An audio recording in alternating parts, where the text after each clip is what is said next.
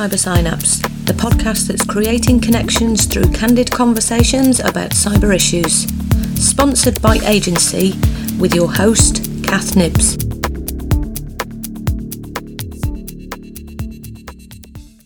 put it on the computer. Okay. Are you ready? I am. Welcome to Cyber Synapse. This week, I'm joined by Deepak Tiwari. He's the founder and CEO of Privately, which he founded in 2014 after a 17-year work stint in telecom and information security industries, where he worked with companies like Ericsson and Kudelski in diverse roles: business development, product management, sales, and corporate development. Privately was founded to empower ordinary web users to exercise their right of privacy and to control their digital footprint using usable technology. The technology, since developed, has been found especially suitable for online safety and the well-being of children who increasingly feel the impact of digital media. Privately's technology has since found favour with various stakeholders linked to online safety of children, and Deepak has been invited to present this technology at the likes of Interpol, European parliamentarians and the Duke of Cambridge at Buckingham Palace. Originally trained as an electrical engineer with an MBA and IMD Lausanne, Deepak was recently awarded an honorary PhD by the International University of Geneva in recognition for his contribution to online safety for children. Having worked and lived in 5 countries, Deepak now lives in Lausanne with his wife and 2 young children. So, welcome to the podcast, Deepak. And obviously, we're going to get started with the question that I'm asking everybody, which is, why do you do what you do? So, as you described in my biography, I had a long stint in industry in telecoms, and particularly in internet security. And a bulk of what I was doing was around protecting contents of large labels. It had me thinking of who is protecting the content of you and me as we increasingly start to become broadcasters. And that was the starting point of a thinking around, could we use technology and the tools that are at our disposition to then safeguard people's data? That was the starting point of the whole idea. Yeah. But more narrowly, it stemmed from a personal incident where an acquaintance, a child that I knew, had posted a picture of herself on Instagram. It was a harmless picture, but she started getting negative engagement on that picture. And she was so young, she did not know how to deal with it.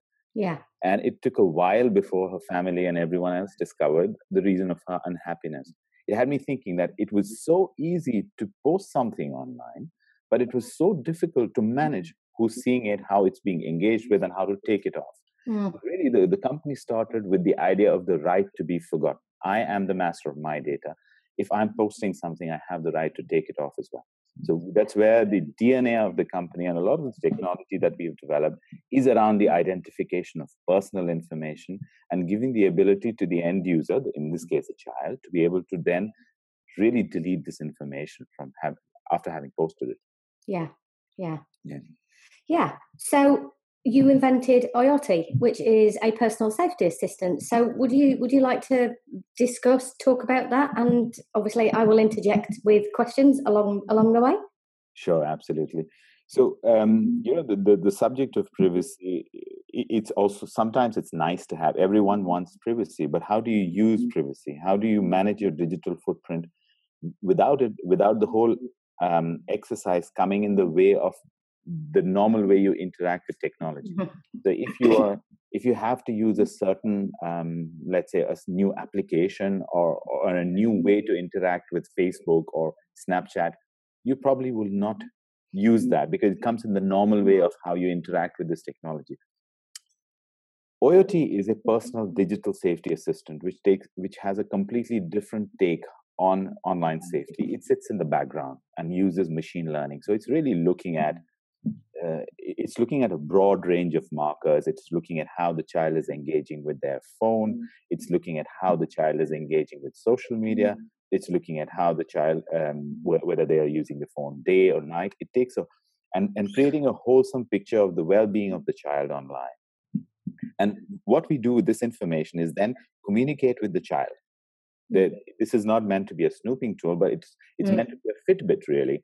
A safety assistant, a little owl on the child's shoulder, if you will, which is telling the child, and not just telling the child, but helping them in case of the threats and the risks that they encounter online. For example, if they've been online way too long, their sleep is being interfered with, then they need the guidance, someone to tell them. And it's not always the parents who can be around, or even the. So here, using AI and machine learning, we now have the possibility to have the intelligence in the phone itself to guide the child around usage of technology, with the eventual idea that they will have a positive relationship with online media. Yeah. As you were talking then, Deepak, I was having what we call a moment of remembering, and the term OWL kind of taps into how I work with children. So when I'm talking to them about how their brain works, I actually use the metaphor of the areas called the prefrontal cortex, about being a wise owl and the moment of stop, think, and then do what we think. And actually, my prefrontal cortex, if we're going to talk about this, was definitely not under in any inhibitory kind of control when I first met you. If you remember, I think Giddy Kipper might be a way of describing how I saw this technology. And actually, this is what I'm really interested in. So this is about giving children that moment to stop, reflect, consider their actions, and then do with their data as they then consider the implications and the actions and the consequences. So it actually gives them time to stop and reflect. And to add to it, it gives them the agency to do something with it. For example, let's take a real life example. I'm a little kid and my dog is lost. So I put a picture of the dog on public Facebook or Instagram and put in my phone number, please tell me if you find my dog. Right? So that is a very personal information, and as far as a 10-year or 11-year-old is concerned, it's also harmless. But what we can do as the intelligence in the phone is we are able to pick that information up, relate to the child that they might want to reconsider putting their phone number in a public domain. They might restrict it to friends of friends of friends, for example. Yeah. So it's identification of a problem, but also giving the child the agency to then deal with it. So what the tool is really able to do is then to guide the child to physically go very quickly in one step into Instagram or wherever, and change who can look at their post, for example. Yeah.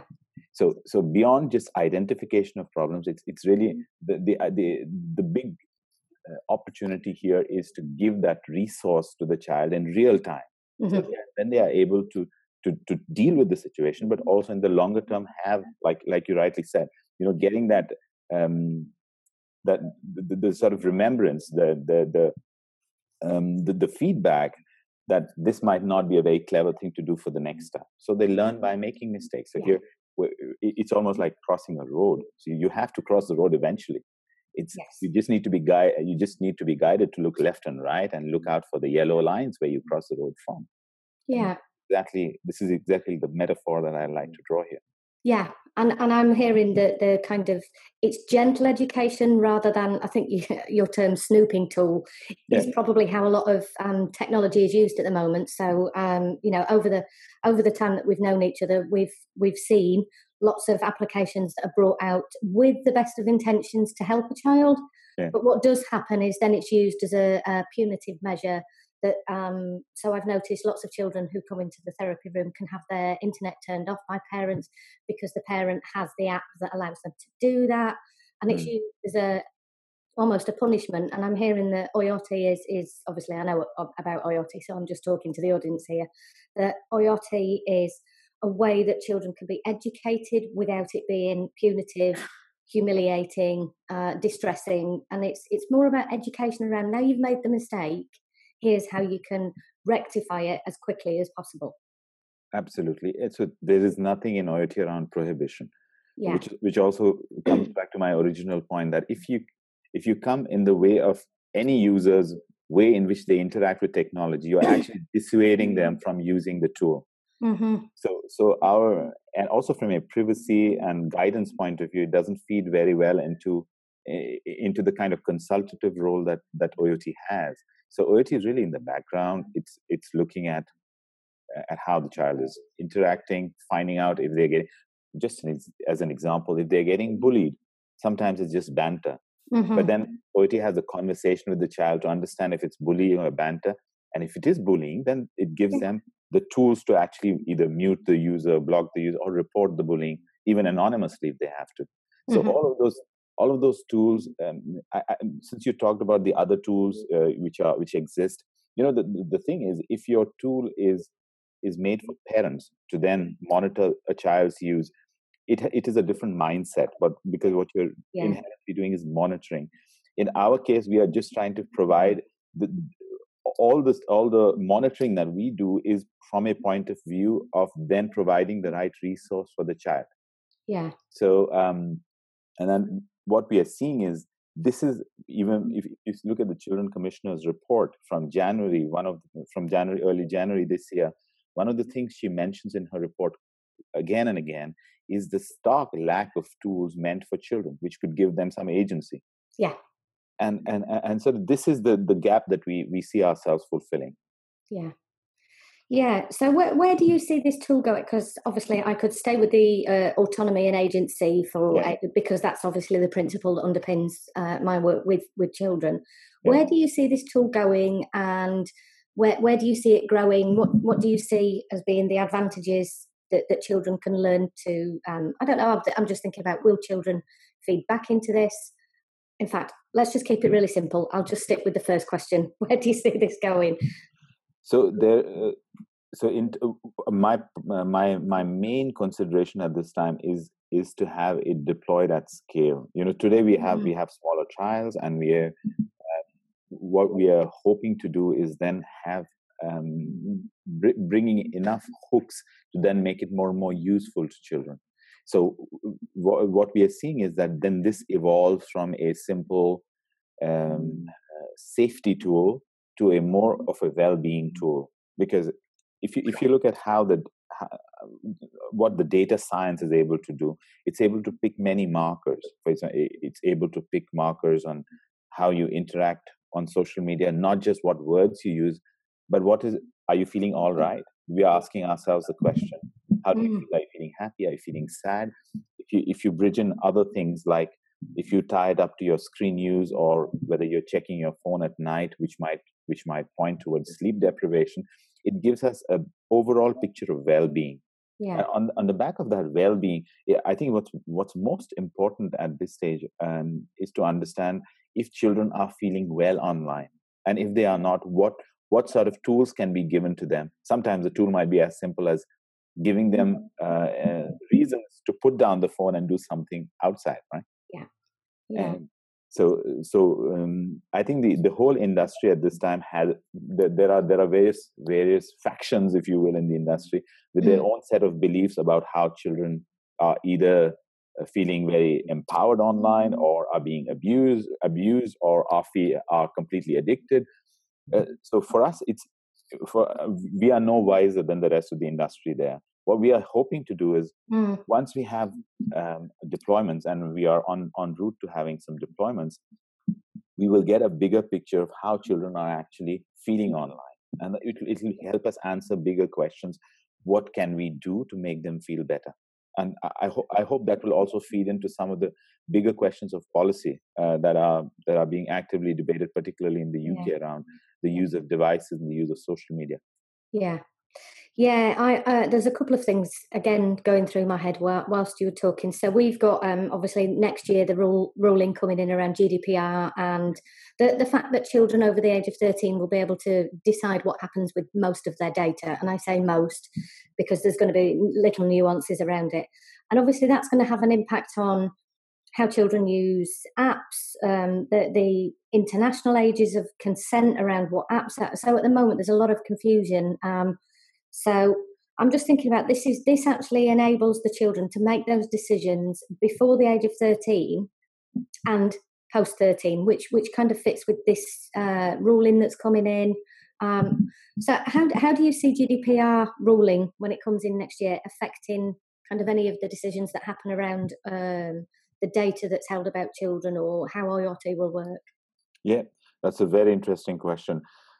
Particularly because we started off, as I told you, with the idea of giving giving the end user, in this case a child, the ability to exercise the right to be forgotten, which is probably one of the most crucial parts of the whole GDPR. Yeah. What happens with the truth today is that 75% of the users in that bracket, of 12-year-olds actually use some kind of social network. So most of them are using some kind of. So what we are hoping to do is we are not exactly making a distinction between whether a 13-year-old is using the social network or a little bit earlier they're using. We are trying to give them the flexibility and the tools, irrespective of when they are using. That is very much a decision for them and their families, and it also reflects the reality on the ground, which is much more younger children are actually using. What we are hoping to do is use largely an educational intervention for them to make sense of how their data is being used, also to make them aware of what is personal data. Because it's so. I give you an example of a school name. What our technology is also able to do is to pick out if you've left your school name online, for example. That's not if you.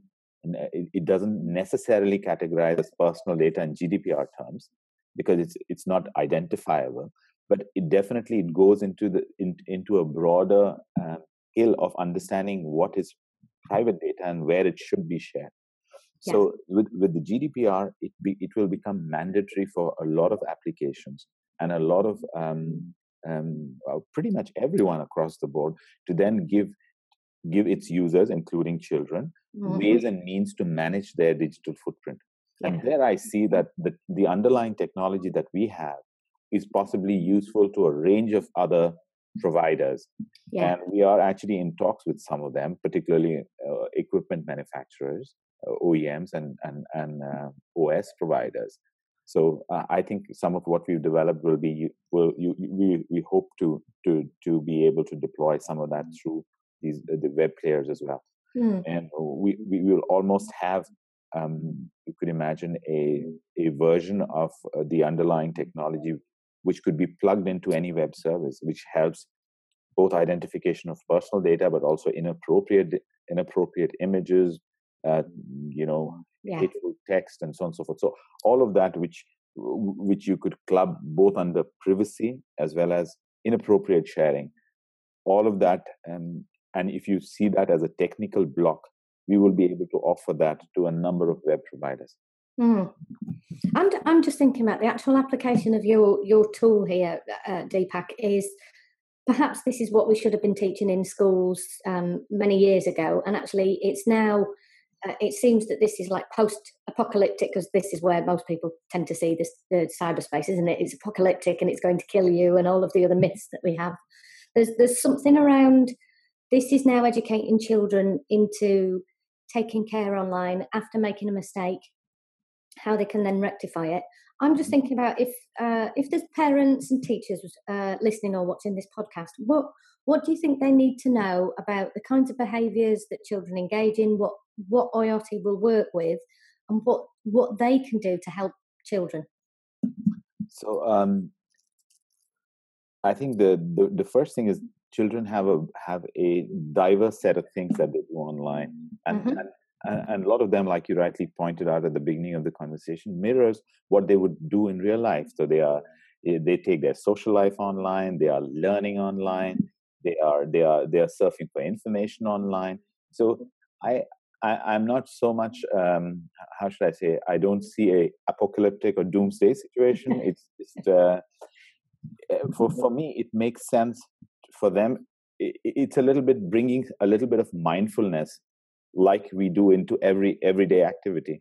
It's just taking stock of whether how am I interacting with technology? Am I swaying one towards the other? For example, if you ask a young person, how do you act? What do you do on your phone? So most of them say, I do my homework and I interact with my friends. When the reality might be that they spend 3/4 of their time watching videos on YouTube. Yeah. But not even adults. I mean, you and me, we probably are not aware of it until we see what our usage is. Sometimes it really surprises us.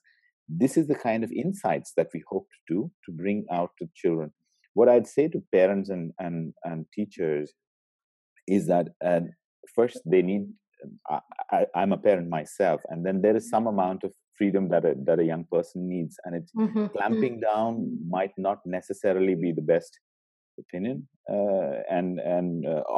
option, because it leads to behaviors where either the child feels left out or subjugated in some way, or they find other ways to access technology.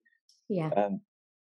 Nothing is as good as the parent or the teacher talking to the child and actually discussing it. So no amount of technology, not anything that we develop, not anything any technology development company develops can actually replace that part, and having an upfront, honest, open discussion. But none of us are there available 24/7. And the fact is that children are starting their digital lives fairly early. So that there is a very good role for technology to play. So rather than, in some cases, particularly in schools, I see a phobia, particularly among teachers, of technology. And in fact, in some charities I've talked to, they feel very threatened that there's some technology which comes to replace what the sort of lessons that they are going to do in schools. But you have to see this piece of technology as a supplement to go where you are not there, and to help children when there's no oversight. Because this is gentle. It's I'm not just talking about IoT, but in general, what tech is trying to do is using different mechanisms to then help the child contextually. Because in school you could teach many things, but if they are not in the context of what the child is facing, it will never sink in. With technology, we can make all this education contextual, and that's where the beauty of technology comes in. So I would say so the long story short, I would say nothing replaces their conversation with their child, but they should not throw away, or they should not slight the role that technology can actually play in making the whole environment of children safe. Yeah, I'm very struck by the so I think it was the University of Wisconsin did a study where they actually pinged people during the day at random times to say, what are you doing? How are you feeling? And what that resulted in was people becoming more mindful about what they were doing during the day. Yeah. Do you see IoT doing similar things? So, gentle reminders and saying, hey, what's happening for you right now? Because I know that you've said you're going to be checking how people are feeling online and their well-being. So around when children, well, not just children, when a person has an awareness of what it is that they're doing, they're then able to make more conscious choices about what it is they're actually doing. So I'm hearing that that's the kind of conversations parents can have. Yeah. But then IoT can supplement it by saying, and whilst your parents are not around, I'm just going to send you little reminders every now and then just to check in, see how you're doing. An example of that is continuous screen use. So if you've got a kid who is plowing through the phone continuously for a couple of hours, IoT sends a gentle notification. It's bright outside. You might want to take a break. You've been on it for the last 2 hours. It's sometimes I tried it on my own kids, and it's a little bit of a was I there for 2 hours? Was I online for 2 hours? And how is that turning out to be? So it's really like your Fitbit saying today you did not walk enough, or something like that. It's just getting a little, as you said, mindful about your use of technology. Because one thing, we can talk about the bulk of people, and then you have in extremis cases. So if you talk about the bulk of people, we are definitely spending more and more time online, but many of us can make that decision and that disconnect when we have to. But I believe, and from whatever I see, it's easy to be drawn into the in extremis cases, particularly when something is not going all right. Then you find solace in extreme media. Earlier we said you find solace in overeating or other kind of intoxications. But now this is sort of replacing one of those things, because it's the same theory about dopamine, getting likes, engaging with, even if you have watching something passively, but it is providing you a temporary engagement from what would otherwise be doing when keeping you away from what you would otherwise do. And more, we need to be reminded. We need to be reminded that we have things to be done, things to be, and what we are hoping to do is prevent in the longer term abuse and when I say abuse, I mean device abuse and being a slave to your device. Really, So one of the ideas is put down the phone and take a break for a few days. We will try to provide a little bit of a gaming experience around being able to put your device away for some time, and then seeing that has some positive consequences in other parts of your life. Mm-hmm. Yeah, obviously without reminding them to check how they're feeling on the phone. The irony of there is something around so what I find the term social media quite ironic in one sense, because actually we're social beings. So what social media provides us is with this so without making it academic, it's an innate drive to connect with people. Which obviously, when we were talking before we started the interview, it is my passion to kind of highlight that this is about attachment. It's not always about addiction, and it's about people trying to communicate. So I was just thinking about your terms of people who are, I think the academics would call it outliers. So you have this kind of normal distribution curve and the people at either side. That there are people who find it really difficult to connect in the real world, so therefore they would be using social media to do that, or any other platform. But there is something to be said about actually you need reminding that it's face-to-face connections that can help with those dopamine fixes, because actually that's what happens when you're in close contact with somebody, is you also get the physical connection. As much as we know each other, Deepak, I'm not feeling that we're as connected as we are when we're sat together and a coffee. It just it's completely different. Yeah. And also, if you think purely from and this is your realm really, if you really think from a physical well-being point of view, if you are spending increased number of hours on a daily basis in a closed space indoors and with your device, it's probably worth reminding that you need to step outside. You need to get some fresh air. So these are also equal.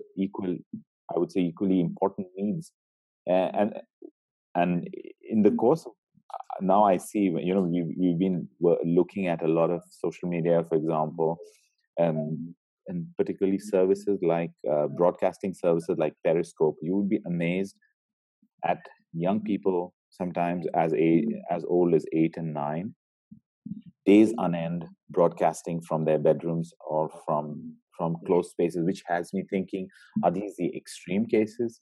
In what situation would a child do something like that? Are they being held in captivity? Almost, it really disturbs me. But this is on the rise. So I'm seeing it might be a consequence of busy parents, city living, whatever. But it is definitely something that you see happening more and more. And for me, it's a cry for help. Really, it's this kind of it's for these kids as well who need to actualize what's really happening. So, because the only way they're making sense of their external surroundings is through the screen attachment, and there is no other guidance. And this is, I think, there are more and more cases where I think such guidance, and we have to perfect the guidance as we get along. But this guidance needs to really make the kid feel empowered and have the ability to do something else, or to be able to talk about it to someone. So if in some cases they really need to talk about it to someone, not to a screen. Yeah, and hence that's where I do my job. And it is one of the things.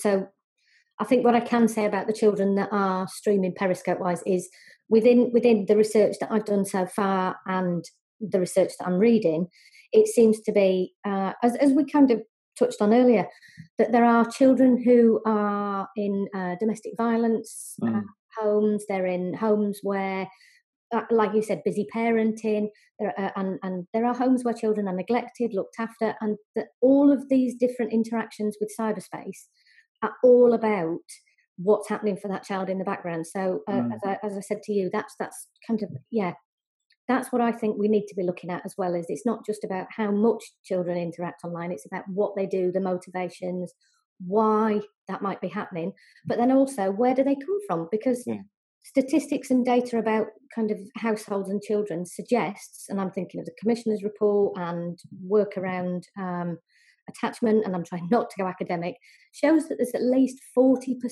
and it could be more nowadays, of children who don't have this kind of security and secure attachment. So their behaviours are going to be different. So in your data set, I would expect that 40% of the data will be the extreme behaviours, because actually they're trying to connect in a different way to the other 60%. So there's something about actually that's the bit of data that we're missing at the moment. Okay. And then how would we actually interact with those children? So what I do know is that the way that IoT phrases things. So obviously we're going to talk about, the way that we're going to talk about this in a second is how people can find out about IoT and so on. But actually, there is something to be said about this language needs to be across the board, but not just for IoT. This is what we need to be doing in schools, and we need to not be using shaming, humiliating, punitive kind of language, because actually children are just engaging in a behaviour that we haven't the need got to connect in the end. And actually we're missing the data about why and how to prevent it, because we're kind of a bit late to the party in that respect. Which is why we, as I told you, we are sort of abstracting one layer above just looking at the data, but to connect the dots and talk about well-being. Yeah. So the bigger picture for us is not what the child, whether they are overusing their device, or they are posting nasty comments online. But it's if you triangulate this information, we'd like to come to a conclusion about how they are feeling. And if they are not feeling all right, what can we do? What sort of tools can we provide to them? What kind of information do we provide to them? What kind of peer networks do we provide to them? Because a lot of times, I give you an example of a 10-year-old. This was in trials.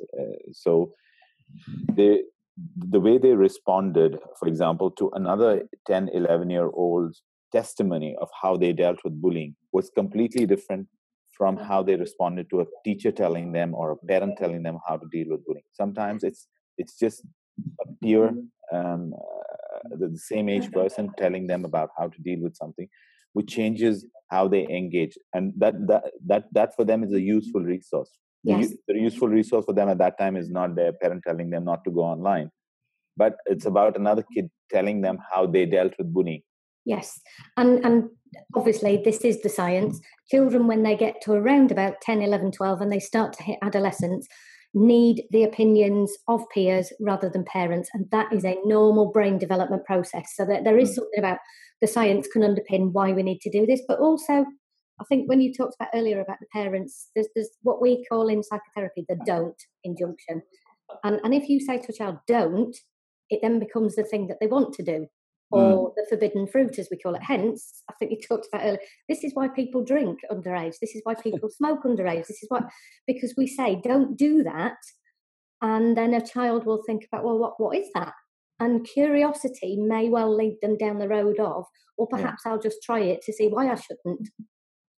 So it's also a sense of achievement that they just broke the rule. Yeah, bending the rule, and I never see it as naughty behaviour. I see it as ingenuity. It's all about clever thinking and forward thinking. Yeah. Never naughty. It's about, hang on a minute, what were they trying to achieve? What were they trying to do? So yeah. Okay. So we are coming towards the end. So is there anything else you want to talk about, Deepak? And also, how do people that are listening to this podcast find out about IoT? We will put the website in the show notes and any of the other details that you want in there. Yeah. So what I want to say to you and to the audience is actually, so there is a version of IoT online, and it's there for testing and trying out. But we are now integrating a number of new inputs, including support for bullying, including a range of features around well-being. Mm-hmm. So by the end of November, early December, we should have a new version online. But if there are academics or teachers or parents who want to test it out already, they could send us an email it's contact@privately.eu. It's on the website, and I could send them an early version to look at the Fabulous. Look at the tech. Fabulous. Yeah. Okay. Thank you. So thank you for your time, and thank you to the rest of you listening. And I apologise for the fact I've been trying to stifle a cough all the way through this today. So I will try and edit that out as much as possible. But for now, Deepak, thank you for your time. Thank you very much, Kath. Thank you.